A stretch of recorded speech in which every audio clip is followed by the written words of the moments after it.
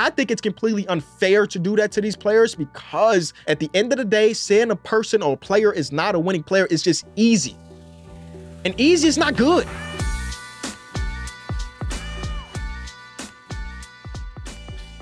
Welcome back to the Kenny Beecham podcast. Believe it or not, ladies and gentlemen, we're about a quarter of the way through the NBA season. It feels weird to say because I feel like we just getting started, but about a quarter of the way through the year. And I thought, let's start a little tradition. My favorite segment on this show is the hashtag AskKB. It's a way for me to talk to y'all, the viewers, the listeners, and answer your questions. We're doing a mailbag, y'all. The entire episode is hashtag AskKB questions. So if you want to be incorporated in the next episode or the next mailbag, all you have to do is go to X or go into the comment section of these episodes, use the hashtag, and I will try to answer as many of those questions as I can. We got some good ones from looking at the Clippers now that they have a bigger sample size, talking about in-season tournament, the teams that should be making the next trade, which middle of the pack team can contend with one move. There are a lot of different questions that are fun in today's episode. I want to say if you are on YouTube, be sure to leave it a like, subscribe, tell a friend, and tell a friend. Yeah. And they're looking for NBA coverage, NBA opinions. This is the show. This is the show for them. Maybe. At least give them an opportunity to listen. I know I'm not everybody's cup of tea. I recognize that. You know what I'm saying? But because of not only just this show, but because of the support that y'all have showed, I was featured in a complex list, the 25 most entertaining people in sports media, which is kind of crazy when you think about it. And I don't know if I can spoil the rest of the list, but I will say majority of the people that are on that list have been doing sports media for decades, have been grinding it out for years and years and years. So the fact that I am on that list, though it is at the bottom of the list, is just a testament to the support that y'all have showed, because it don't matter how entertaining you could potentially be if nobody's listening or nobody's watching. So I just want to say I appreciate y'all. I am extremely excited about what the future holds for just not just this show, but just the entirety of my coverage of the sport. So thank you. Tell a friend and tell a friend. 5 stars, Spotify, Apple, wherever you get your podcast. I'm there, baby. Are we ready to get into our first episode? Oh, also, we're trying something new towards the end of the episode. Y'all have heard producer Greg before. He's had his own segment to an extent. We're going to react to some of his hot takes because he's not just a producer. He's an NBA fanatic as well. So I just want to hear some of his hot takes and we'll react to them. That's towards the end of the show. Let's get into it.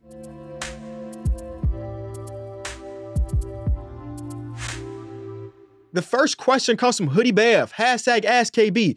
After this increased sample size, what is your opinion on the Clippers and their ceiling? Right.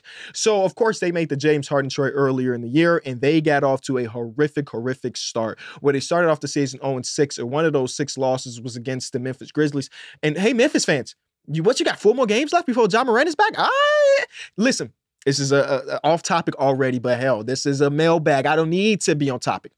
The fact that the Grizzlies still have a top 10 defense with the record that they have is a testament to Jaren. I know he was our DPOY last season. He's kind of getting lost in the shuffle because Rudy Gobert and Anthony Davis are at the top of the list as they should be.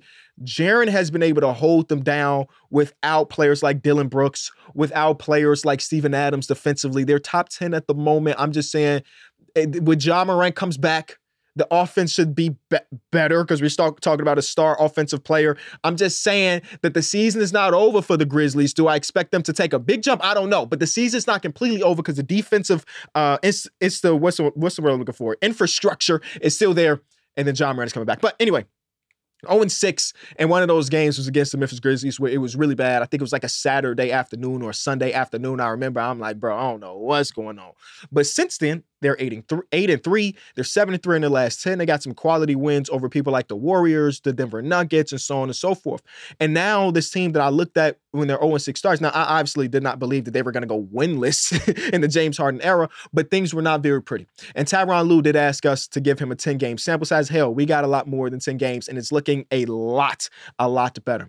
The thing I'm most interested in, because Tyronn Lue still hasn't figured it out, right? They're able to win these games, but he's still experimented quite a bit. One of the things that he's completely got rid of is the James Harden solo minutes, right? Early in the tenure, the 6-game loser streak, we saw lineups where it was James Harden and the rest of the bench. It was Norm Powell. It was sometimes Zubac. It was Mason Plumlee before he went down with this injury. And it was like, hell, James Harden is the player that we know he can be. You give him 4 random role players, and they could go out there, they could score the best of him, and that wasn't really the case. He gave it, 30, 40 minutes on the season before he completely got rid of it, and he came to the realization, it's like, hey, we have a lot of star talent where we should never really have a time where one of them is out there by themselves. So now they're pairing James Harden minutes with some of the other guys, and it's working a lot better. This is how you know things are looking good. And you asked me about their ceiling, and that's the thing I'm still worried about a little bit, but let's talk about it. When you look at their 3 stars, because shout out to Russell Westbrook, I'm not including him in the stars thing because he's a role player at this point of his career. We look at their stars of Kawhi Leonard, Paul George, and James Harden together. Now we have a sample size big enough to really look at the numbers, right? They have a 121 offensive rating. That's pretty good. And the lineups where those 3 players are on, a 121 offensive rating is great, and the defensive rating of 109. That is pretty damn good for these guys hooping together. So there's some good signs. And I know they win at basketball games. That's also a good sign. But the fact that Tyronn Lewis abandoned the solo star thing and is allowing them to run in pairs, he also decided that we should never see James and Russell on the court together for the most part. Now, he did say basketball is basketball, and sometimes you got to adjust on the fly. But his coaching philosophy is now James is going to run a unit and Russ is going to run a unit. And we're seeing that be successful. There was a stat in their last game, which I think it was against the Utah Jazz. I want to say I didn't watch this entire game, but Kawhi Leonard was cooking. And in this, and the Kawhi Leonard era with the Clippers, when Kawhi scores over 30 points, they are 40-11. Doesn't that feel like that is a 78.4 win percentage? That's insane. And the Kawhi that is scoring 30 points per game regularly, we haven't seen a bunch. And I have came onto the show, or whether it be on my other podcast, whatever. I don't know. I got so many NBA opinions. I don't know why I'm giving them out. Where I was like, I'm slightly, and I just say slightly, worried about Kawhi Leonard. Now, if we're putting it on a full scale of 10, oh my God, I don't know what to do versus 0, it was like in a 3. I was about a 3 because as cool as it has been to see him play pretty much every single game, it feels as though we haven't really seen the Terminator version of Kawhi that we're used to really seeing. Now, part of that could potentially be like, hell, I know who I am. I know my body. I can't go 100% for 82 games. I'm going to give it 85% and then let that other 15% come playoff time. And then these last couple games, I'm like, oh, okay, that is the Kawhi I remember. Whether it be against the Jazz, in the game before that, I'm drawing a blank of the game before that, but they had 2 back-to-back games where Kawhi Leonard looked like the best version of himself. So I'm feeling a little bit more confident in that little meter that was at a 3 is now like at a 1.5 because I feel like, again, he's not coasting by any means, but he wasn't putting together his best basketball. Now you're probably looking at them saying, hell, you're only slightly above 500. You can't give 85% if that's going to get you in the play-in. The play-in is the one spot that I believe the Clippers need to avoid completely. They need to end up in this top 6 because as good as they have been, they're not a set in stone, we need to win one game or we're going home type team just yet. They haven't showed me that. But if they can stay above water and be in that top 6, this is a very, very interesting team.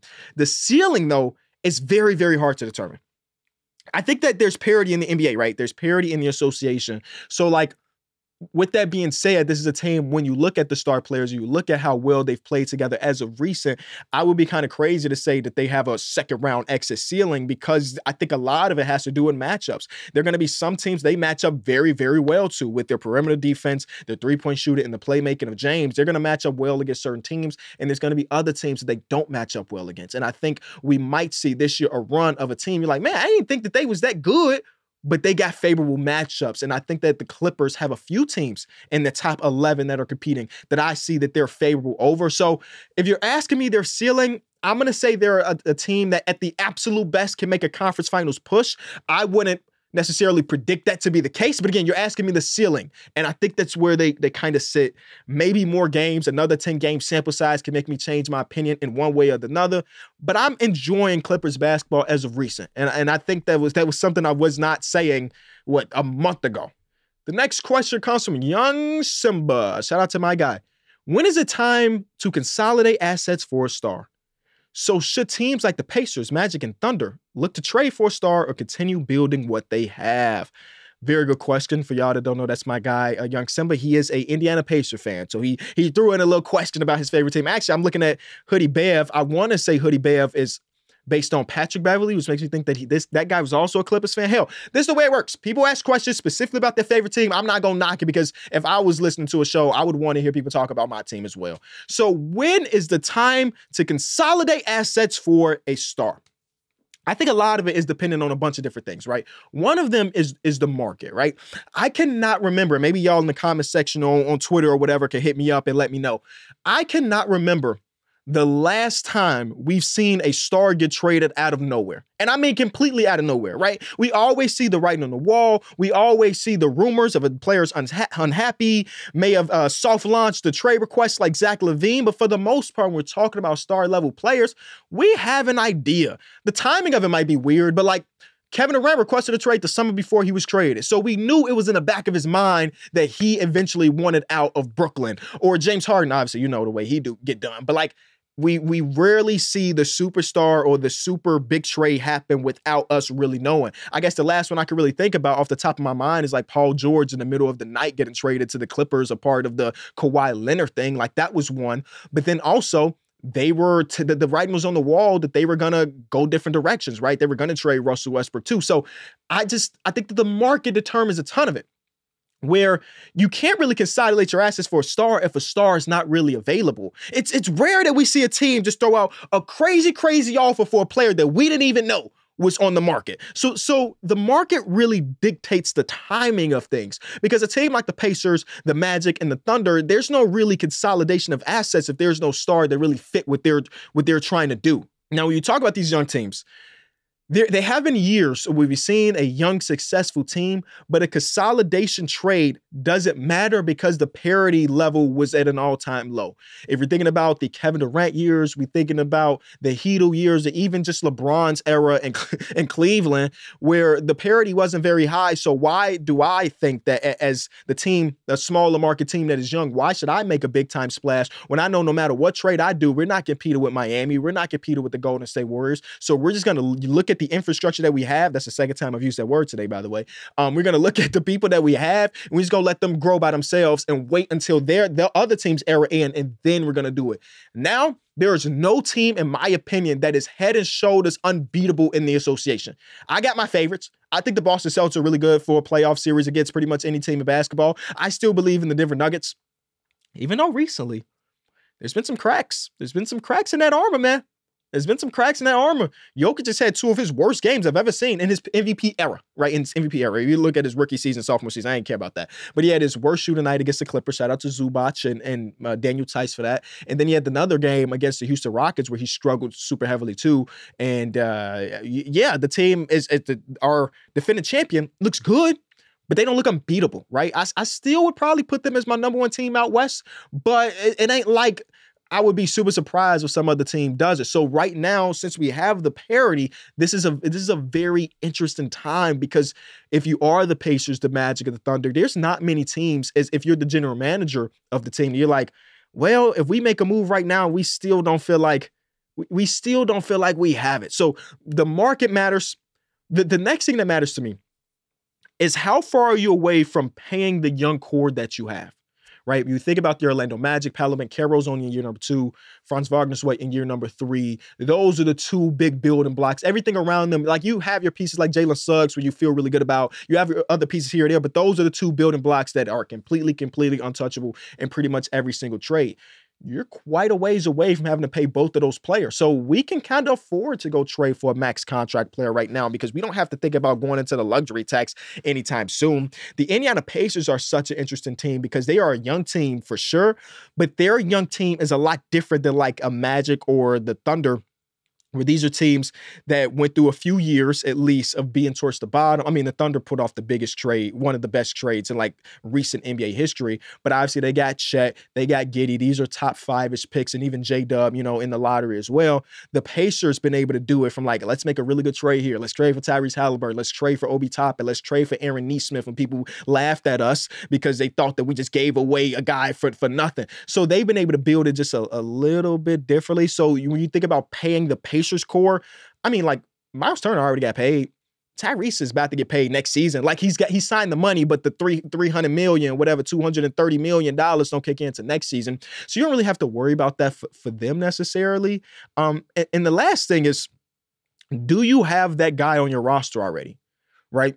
One thing I feel like a lot of teams are afraid to do when they're making that big time trade is sacrificing the future for the now, in the sense that, let's say there's a Pascal Siakam's on the market, right? I don't know if that's the star, but he's one of the guys that could potentially get moved.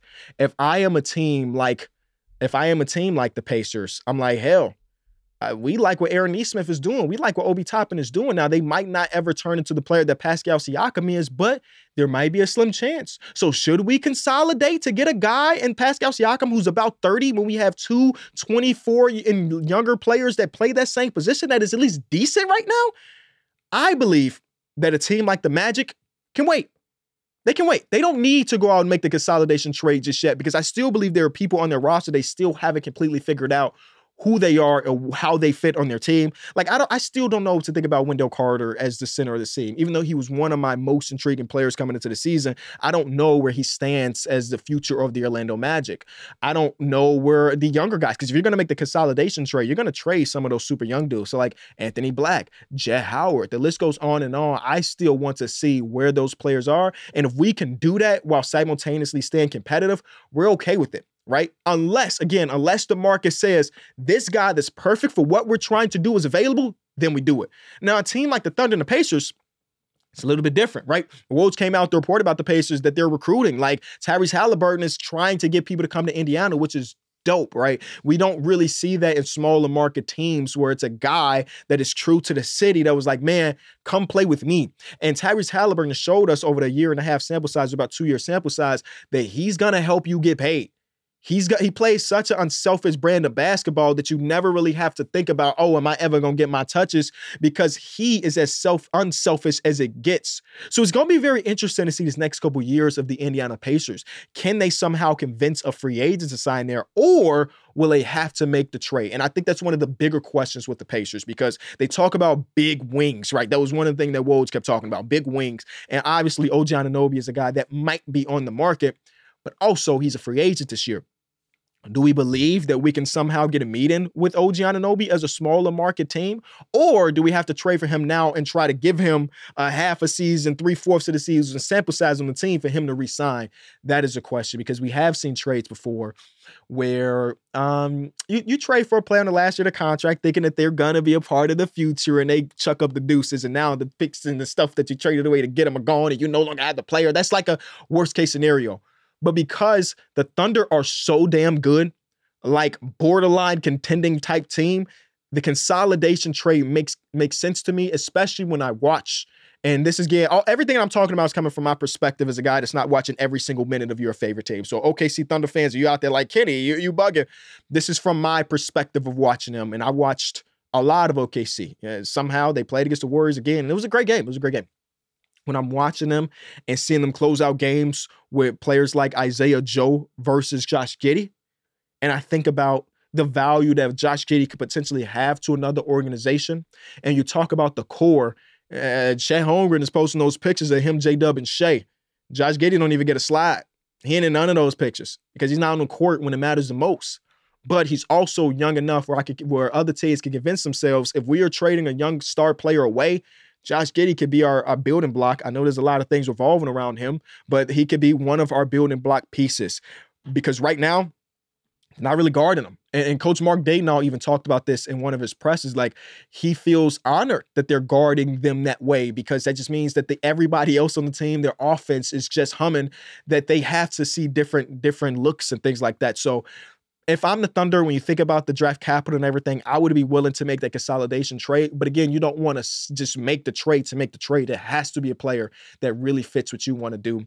And I have a guy in mind. I don't know how realistic it is, but Larry Markkinen being on the OKC Thunder is like a match made in heaven to me. I honestly do believe that he brings a ton of things that they could really, really need. He's a guy that has showed throughout the course of his career that he can get his buckets without having the ball a lot. Even his last year's season, where he was as efficient as ever, he wasn't putting the ball on the floor a ton. He was just getting his buckets. And when you look at the first, 5 years of his NBA career, he's okay with not being the guy. I'm sure of it. So he would bring a lot of stuff offensively and defensively. I think he's become a pretty decent defender, especially in the help. So I would like to see that, but we don't know if Larry Markkinen is available. Then again, Danny Ainge loves to make trades, and you have 17 first-round picks. Maybe he is. Maybe OKC is going to be one of the first teams in a while that makes someone available because of the package that they put together is so crazy. And the Pacers are another team that I would be saying like, yeah, let's consolidate. Has to fit. It has to fit. It would be OG Anunoby for me, looking at the current market. But there is no real answer to your question, Young Simba, but there's a lot of different factors. The next one comes from Ben. Ben has been on the show, 3 different times at this point? He's all-time great questioner, question giver. Do you think we're going to ever get to the point where we stop labeling guys non-winning players as much as it happens now? I feel like the NBA is the worst in a major American sports when it comes to labeling guys, especially young guards, losing players, even though so much of winning is on the shoulders of coaching and teammate cohesion. I do not believe that we'll ever get away from it. Should we? Yeah, we should. But I don't think it's ever going to happen because it's easy.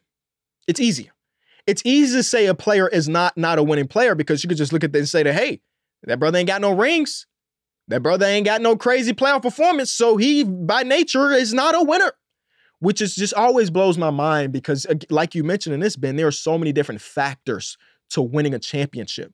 And it's such a team sport. I know we have people that absolutely dominate, that feel like it's a one-man team. It's not. I have not seen a championship that was won by a single player. Now, I've seen championship games won by players, but as far as entire 7-game series, doesn't happen. You'll never hear me say this person is a non-winning player because there's so much that goes into even having that. These young guys get drafted to teams that are actively trying to lose for the first 3-4 years of their career.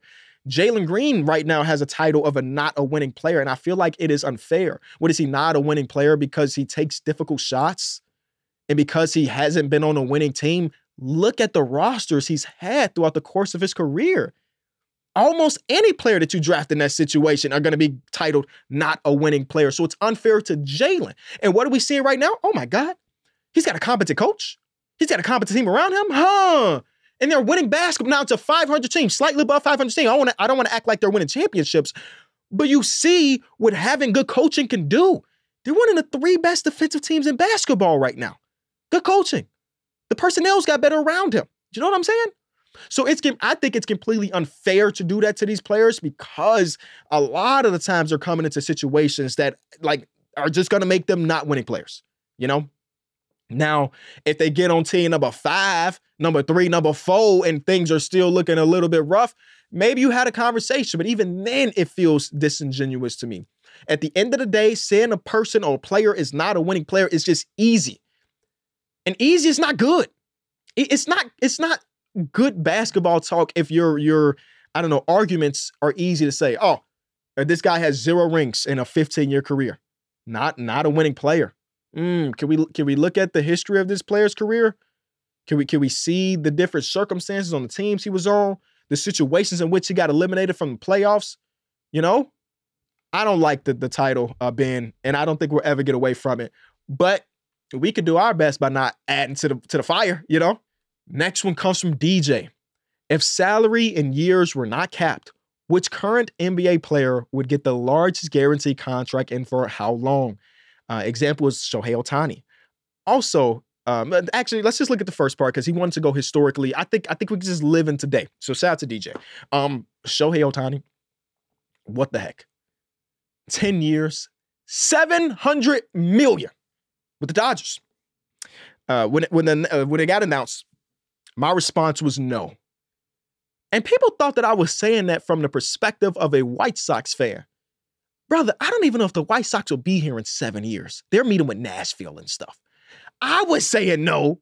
Because don't the Dodgers got enough, man? And you know what's crazy about this? Because Shohei is such a likable guy, and because I enjoy watching Mookie Betts play baseball, by nature, I'm going to start liking the Dodgers. Now, I'm going to be very far away from being a Dodgers fan. I'm a White Sox fan to heart, to the depth of me. Well, no, actually, no. If they move to Nashville, I'm a free agent. The hell? Why would I follow that team? And I'm not going to the Cubs either. But because they have so many likable players, I'm like, man, you got me. $700 million. And I can't act like I've been super heavy on the Ohtani watch, right? I've been keeping up a little bit as far as the New York teams being interested in Toronto being interested. Drake showed up or posted on Instagram and him in a Blue Jays jersey, and Ohtani on the back. And I honestly do believe that's the reason why the Toronto Blue Jays did not get Ohtani. The hell are you doing, Drake? That's your form of recruiting? A thirst trap on Instagram stories? Relax. He said, you know what? I'm going to say it, Cali. Back to your original question. Which current NBA player would get the largest guaranteed contract and for how long? The first name that came to mind when I read this question was Giannis. You got to look at it from the perspective of a smaller market team. Giannis is a guy that was drafted by them from Greece when he was such a raw prospect. He grows up in Milwaukee basically into an MVP, to an NBA champion, and so on and so forth.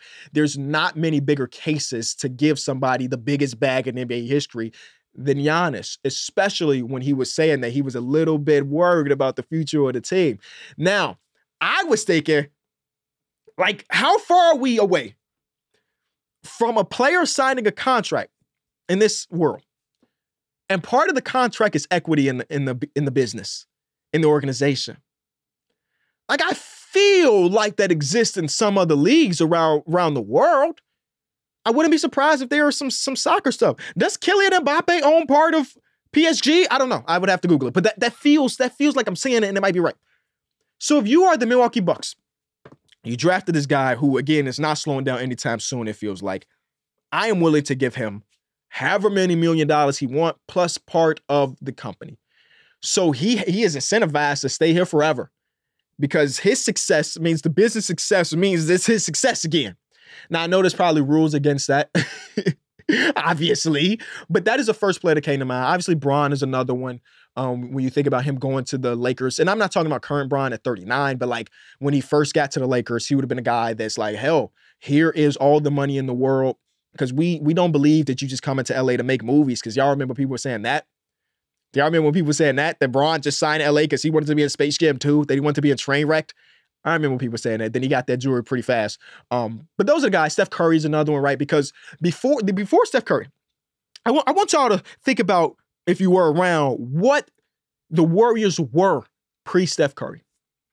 They were a team with a rabid fan base, and I mean that as a compliment, right? The Roracle was real. But for the most part, they were towards the bottom of the league in the respect factor. Nobody was going against the Warriors thinking like, oh man, we got to get up for this game.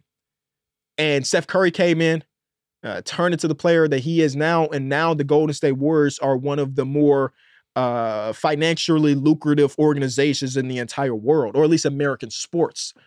That is the house that Steph Curry built. No ifs, ands, or buts about it. So if there was another team to give a crazy, crazy offer to an individual player, it's Steph Curry. And my mind always goes to these single team guys because they were there when it was rough. Like Milwaukee was really, really rough pre-Giannis. The Warriors are really, really rough pre-Steph Curry. And yeah, if we talk about the next chapter, the young stars, Dallas would do everything in their power to get Luka to stay. And he ain't even, I don't even want to act like he's even acting like he's thinking about moving here or there. But they would do everything in their power to get Luka to stay. 700 ends for 10 years. Because look, you asked me about how long of a contract too. It's probably harder to give Giannis a 10-year contract considering he's about to be 30 soon, right? But Luka, at his young old age of 23, 24, that 10-year contract ain't bad. You know, it wouldn't be bad. Didn't Magic Johnson sign like a 20-year contract with the Lakers? The NBA was like, hold on, that is not it. But yeah, I would go Giannis, Steph Curry, and then a younger generation. It's got to be like Luka, Shea. Small market teams trying to retain their superstar players. Shea's another one. And it might be jumping the gun just a little bit, but all NBA first team. What the hell? He's about to get it again, probably. The next question comes from Daniel Martin. Was the cash prize enough for the in-season tournament? Clearly, the tournament was a success, but what if the teams played for a tradable chip that allows the winner to pick their playoff matchup? Would give the contenders motivation, and if the young team won, give the asset they can hold on to. Now, the NCAA, I don't want to open it up again because I talked about it before. The NCAA tournament so far has been an absolute win. I enjoyed every single second of it. I would say it was a 9.7 out of 10. That 0.3 that they're missing has to do with the courts a little bit. And because a neutral site to some of them games, that it felt like a neutral site in the worst way possible. When it became a Lakers game, the fans were there because it's the Lakers, right? But that first game, the Pacers versus Bucks, two smaller market teams, it was dead. Part of that was probably because they did it a goddamn Thursday afternoon at 2 p.m. in Vegas. I've been to Vegas multiple times in my life. Multiple times. And I'm not even no partier. I ain't no clubber. You feel me? I mean, I've been to some clubs, but I'm not a clubber. You know, I feel like you can do something a certain amount of times before you get the title. Just because I draw every once in a while don't make me an artist. So I've been to a few clubs. There have been times where things do not happen until 4 o'clock in the afternoon because the previous night was so crazy. We're in Vegas, 2 p.m. People are knocked out, hungover. You want to go to a basketball game where the lights is blaring, and actually they were hiding things. The lighting in the arena was like, you're not gonna see how many people in the stands. I don't know if that was by nature or by I don't know if that was on purpose, but they did not want you to see who was there. Anyway, that would be my major gripe with things. But the question is, was the cash prize enough for the in-season tournament? I believe the $500,000 winning is enough for the players. But how do we get the fans? I think the numbers are going to come out and they're going to say, hell yeah, the numbers were all-time great because it's the only thing we can really compare it to. But compare last year, this same time ratings versus this in-season tournament, it's going to blow it out of the water. But how do we get the fans to stay interested? Part of it is like, this is the first year we're doing it. You know, like any YouTube series or any series of all time, or any series, TVs or whatever, the first one is probably going to do the best because everybody's interested. How do you get people to come back for episode 2 or year 2 in this one? And that is the thing that they're trying to figure out. They have to figure out. My boy Mike just saw his favorite team win the in-season tournament. I promise you, he wasn't crying because Max Christie got $500,000. You know, he's happy to just say that they won, but like at the end of the day, it's not to really incentivize him. He can talk a little bit of trash, but that's really it. I said I was in favor, in order to get the fans to care more about their individual team, you have to add something new. I came up with the idea or enjoyed the idea of adding an extra lottery pick. And we're talking about the odds being so very low towards the bottom. But you've seen throughout NBA history, people jump up in the lottery. When Derrick Rose won or was drafted first overall, the Bulls jumped up with like a 1.7% chance. The Pelicans jumped up the year that they got Zion. The Grizzlies jumped up that same very year to get Ja Morant. So we know with the flattened odds that anything is really possible. So if I'm a team, let's say the Pacers win this, right? Like, you could be happy that Aaron Nesmith got $500,000, right? Because he's been a guy that was given away by his previous team. They were talking trash, blah, blah, blah. But if you're a Pacers fan, that's really where it holds. I mean, you don't really have NBA championships, so you hang a banner. But what else us fans, we watch this, we're happy about it, but like, get an extra lottery pick would be kind of cool. Hey. Now, if we towards the bottom of the play-in, which is not the case for the Pacers, we don't ever have to turn the switch off because we know we got a guaranteed lottery pick. So let's fight for that 10th seed instead of going down like the Mavericks did last year when they were basically there. You mentioned having a tradable piece. And I mean, that could be looked at the lottery pick. Having a winner pick its playoff matchup, I think it's too left field for the NBA. I personally think it would be cool. Y'all know me. I'm not an NBA purist at all. I want to see all of the things be tinkered with a little bit.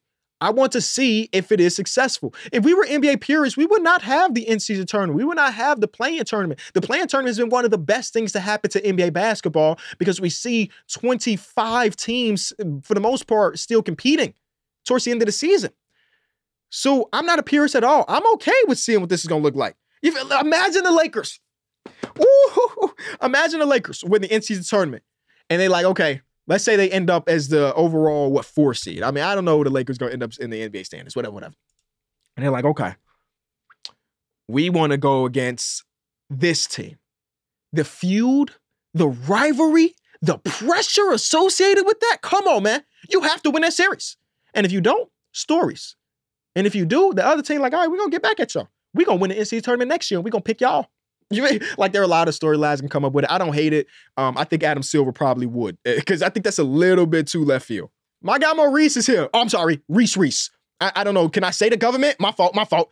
Which middling team is in the best position to get over the hump into contention? Now, middling team, I had to Google. Now I know I know what that means, but I didn't know what it means. You feel me? And the team that I have here is I don't want them to feel disrespected by calling it a middling team because I think they're above that. But I'm just thinking middle of the pack, right? This team, as currently constructed, is not a contender, but they're in the best position to get over the hump with some adjustments. It's going to be the New York Knicks. The Knicks have very consistently, over the last couple seasons, been really decent. Really decent. Draft capital, young assets, two stars players-ish. Julius Randle's looking better and better every single game. That, like, when we talk about the consolidation trade, I feel like that would help the Knicks a ton. With Quentin Grimes being disgruntled, with Evan Fournier being disgruntled for the last 2 years or so, like a consolidation trade in order to get that next guy goes a long way. Now, of course, there's been rumors about them looking for a superstar, but the market has not said a superstar is available. They are the team that I look at with the pieces that they have, that they could put together a nice trade for a star player and still have enough depth to be competitive and compete, right? Right now, I look at the Knicks, I say, hey, that's a bona fide playoff team, but right now it's currently constructed. They have a ceiling. That ceiling could be conference finals, right? I think the talent is good enough to make it to the conference finals, but they're not a team that I believe could get over the hump to win an NBA championship just yet. But it's in them. I honestly do believe it is, but they just have to make the right adjustments and the right trade in order to get there. And the market is the market. So maybe that trade never happens, but that is the first thing that came to mind because, again, they're really good as constructed. The next question comes from O'Neal Cruz comeback season. You know, there's a lot of baseball talk in this episode, from Cheryl Toddy to O'Neal Cruz. I was watching the game live when O'Neal Cruz hurt his leg because it was against my White Sox, and I feel so bad because O'Neal Cruz was just a freak of nature that's fun to watch. He wasn't having a phenomenal season, but I was very, very sad that we ended that brother's season. So yeah, comeback season on the way. Hashtag AskKB. Who's at fault for the Cavs' inconsistency this season? I've seen a lot of fire JB and trade Spider. Oh my God, which is crazy. But have you noticed any issues with the team? And if you do you have any solutions? Now, I was going to do an episode, last episode actually, was going to be named most confusing teams in the NBA, and the Cavs were number one on my list. But the day that I was writing the script for that, Zach Lowe put out his podcast that was called Most Confusing NBA Teams. And though I had to listen to it at that point, I was like, I can't drop an episode with the same exact premise as Zach Lowe. He's an op right now. We competed for the number one basket. I'm not towards the number one spot anymore, but we're competing in the space. So I don't want to have a whole episode that comes out the day after his. And he actually talked about the Cavs on his. So I'm like, oh yeah, we got to scrap it. But this gives me an opportunity to talk about the Cavs like I would have in last episode. So, there are a few things I'm noticing. The first thing is it's not as bad as it may seem, right? They're winning games as recent, 73 in their last 10. They got a big win against the Miami Heat, though the Miami Heat, of course, were sitting some players. A win is a win nonetheless. The thing that bothers me the most about this Cavaliers team this season, because I'm a year removed from the honeymoon stage with them. Like when they were last year, I was like, oh man, this team is so good. They have the best point differential in all the association. Are they really a contender? And they shut the bid. The lights were too bright. So I'm like, okay. I'm not giving up on them because Evan Mobley's still one of my favorite players to watch in the association, but I'm not looking at them as like, no matter what they did this season, they could have had the highest point differential in all of basketball, the number 3 offense or number 3 defense, a top 10 offense. I'm like, I'll see you in the playoffs, right? This year's a little bit different. Now, part of that's because they've dealt with a ton of injuries all season long. Caris LeVert's out of the lineup, Donovan Mitchell out of the lineup, Darius Garland's out of the lineup, started the year without Jared Allen. So it's like they have had a lack of consistency with the health, and I honestly think that's one of the main things. I know in the moment when you're watching your favorite team be unsuccessful or losing games that you think they should win because they had the one loss against the Trailblazers a couple weeks ago, you're like, damn, man, we suck. But I honestly do believe that them not being very healthy is one of the main things. Now, they do have this thing. They have a lack of scoring versatility. When you're a team that has a lack of scoring versatility, it's going to be hard to win as many games as you would want. When you don't get up a lot of threes, and when you do get up a lot of threes, you're not hitting them, it's just going to be hard to score. Right. And if it ain't one of the top 2 dudes, I guess Max Strus's been really good this season, and they just don't shoot the ball well enough. The other teams that play this way have like bully offensive players. The Lakers have Bron and Anthony Davis. They could kind of get away with not being a high 3-point shooter team. You don't necessarily have that with your team right now. So the fact that you aren't getting enough 3-point shots up is a little bit puzzling because you have relative personnel to do it. Now, obviously, when you're running a double center lineup in Evan Mobley and Jared Allen, neither of those guys have been able to shoot. We just haven't seen the jump from Evan Mobley as far as his shooting stroke goes, and maybe it'll never come. I don't really know. But because you have guys at the top in Max Strus and Donovan Mitchell and Darius Garland and even Karis LeVert coming off the bench, George Niang, who you signed this offseason, though it's been hit or miss with him, like you would expect this team to be able to get up at least a decent amount of shots. And if they're not getting up the decent amount of threes, then at least make the ones that they're getting up. They're struggling there completely. So it's all at the basket. And again, they just don't have the personnel where they can turn that into a bunch of wins. Again, they're playing decent basketball, but no three-point shooting or a lack of three-point shooting in 2023 is going to be the detriment to a lot of different teams. The teams you're competing with at that spot are not very good. So you want to get that. You're also not winning the solo guard minutes like you were last year.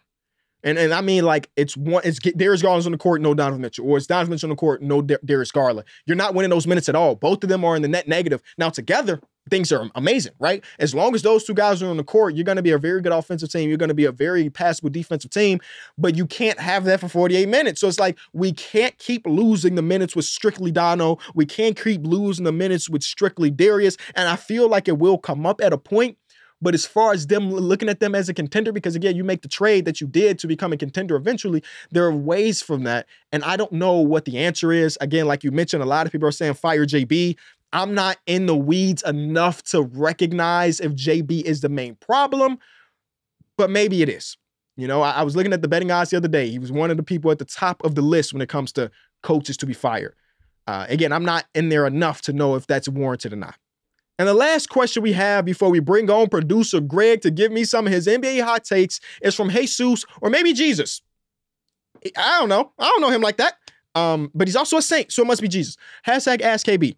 If every team had a camera crew with them throughout the whole season, but at the end of the year, only 3 teams could be released, which 3 are you releasing? Now, the NBA Hard Knocks thing is something that I've been wanting for as long as Hard Knocks has been around. Y'all know me, I ain't big into football. Like, I watch occasionally. I know a little bit of something. Like, I'm not completely void of NFL knowledge, but Hard Knocks is one of those things I'm diving into every season. You feel me? I need to see Hard Knocks because it just adds another element to these players, right? Especially in the NFL where they don't market players very regularly. So it's like, oh, okay. The guy's a practice squad player, but I'm kind of rooting for him for the rest of his career. So I've been wanting this for the NBA for a very long time. So he said get 3. A couple different ways I thought about this. I want a young up-and-coming team, and I don't think there's going to be a more entertaining team than the OKC Thunder.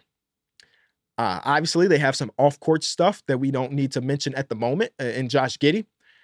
I want to see how that locker room is, specifically when that stuff was coming out. Again, we don't know. Right? We don't know what's happening. I mean, it's been a minute since I've seen a report about it, but because we also saw when that was going down, like Chet Holmgren deleted the Instagram pictures with Josh Giddey. And overall, even if we get away from that, the off-court stuff is crazy. Like Shay's a personality, Chet is a personality, J-Dub's a personality. Like these are guys that I want to see in front of a camera full time, especially now that they're in these close games, winning a bunch of games, one of the best teams in basketball. So I would want to see them as my first one. My second one, you have to get a bottom feeder team. You have to get one of the worst teams in basketball. So I'm looking across the league. It's 3, right? There's 3 really bad teams. Those teams are the Wizards, the Pistons, and the Spurs, right? In their last 49 games, collectively, they have 1 win, and they was against each other. Like 1-48 is ridiculous. You have to pick one of those bottom teams. So I'm like, okay, Victor Wembanyama being on the team would be kind of cool, right? Especially for the NBA's perspective. They're trying to market him anyway. Maybe see what he's like in the locker room, but they have too many vanilla guys in their rosters. The Spurs. Nothing ever comes out about the Spurs. They just always go to work, I guess at this point, lose a bunch of games, but they don't really have, maybe they do. Maybe they do have these personalities, but we don't really get to see them, so I kind of got rid of them. The Wizards have the personalities. Kyle Kuzma and Jordan Poole are funny people. They're just funny people. Put a microphone in front of them, something's going to happen. So they're kind of my pick here. But the Pistons have been so bad that I actually put them priority. They've been so bad that they have to be the priority. I need to know what them locker rooms is like when you're at halftime down by 20. Or you go against a team like the Orlando Magic who are missing 3 starters and you still lose by 30. I need to know what the hell is being said from Monty Williams. I need to know what Troy Weaver's doing at the practice facilities, watching these players practice. I need all of that. So I'm going to go OKC and then Detroit. And the last one, I wanted to get a team like the Lakers or the Warriors, a team with a lot of history, some older guys in the league. Maybe the Warriors is the right one because their fall for grace is kind of happening in real time right now. That I kind of want to see how they internalize that. As guys that have been on top of the basketball world for almost a decade now, or maybe about a decade now, I'm just interested to see how they personally take the idea of maybe we're just not good enough anymore. Because I'm just assuming LeBron has had a camera crew where he's gone for the past 30 years. He's going to have a crazy 20-part documentary about his life eventually. So he already got his camera crew. So those are my three. I also thought about like the Wolves will be interesting. The Bulls have turmoil, so maybe them. The Wolves have Anthony Edwards and Karl Anthony Towns. That's not a bad pick. That's not a bad pick.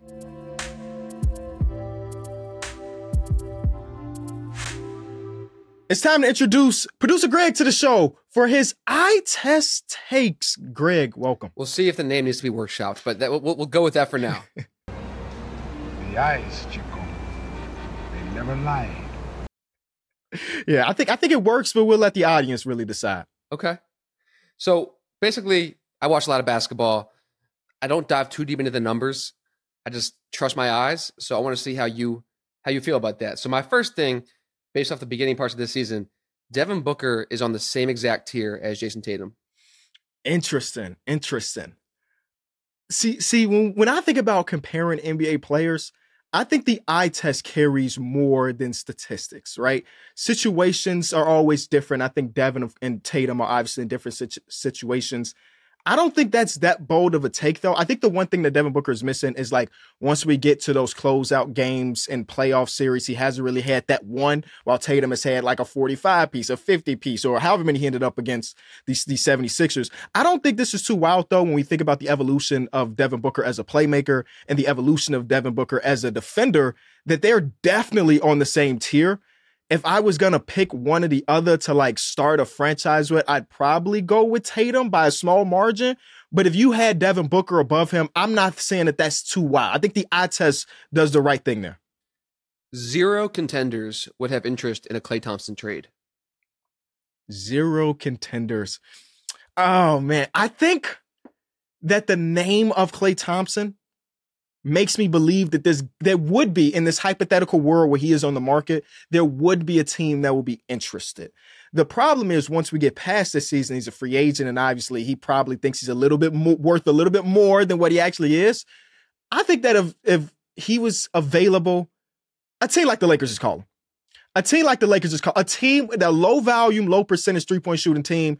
Don't look now, Klay Thompson shooting like 40% from 3 over his last like 8 or 9 games now. I've been watching those games, so it doesn't feel like the number seems higher than what the production actually looks like. But I think that if he became available, there would be teams calling for better or for worse.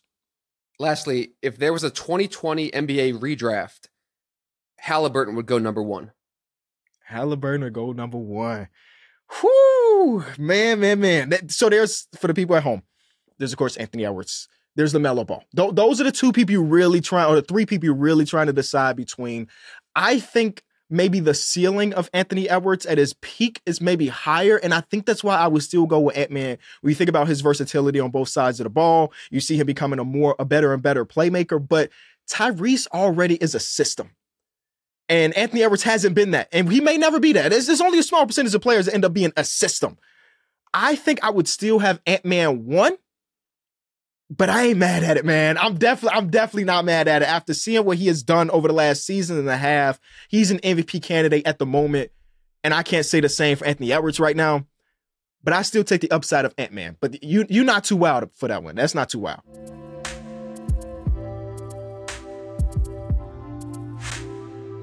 I want to say thank you to everybody that submitted questions for this mailbag. Again, I want to do this like every quarter of the NBA season, but we do a little bit of Ask KB every episode. So in the comment section on Twitter, hit a brother up, leave a like, 5 stars on Spotify and Apple. All of those things go a very, very long way. And I'll see y'all in a couple days.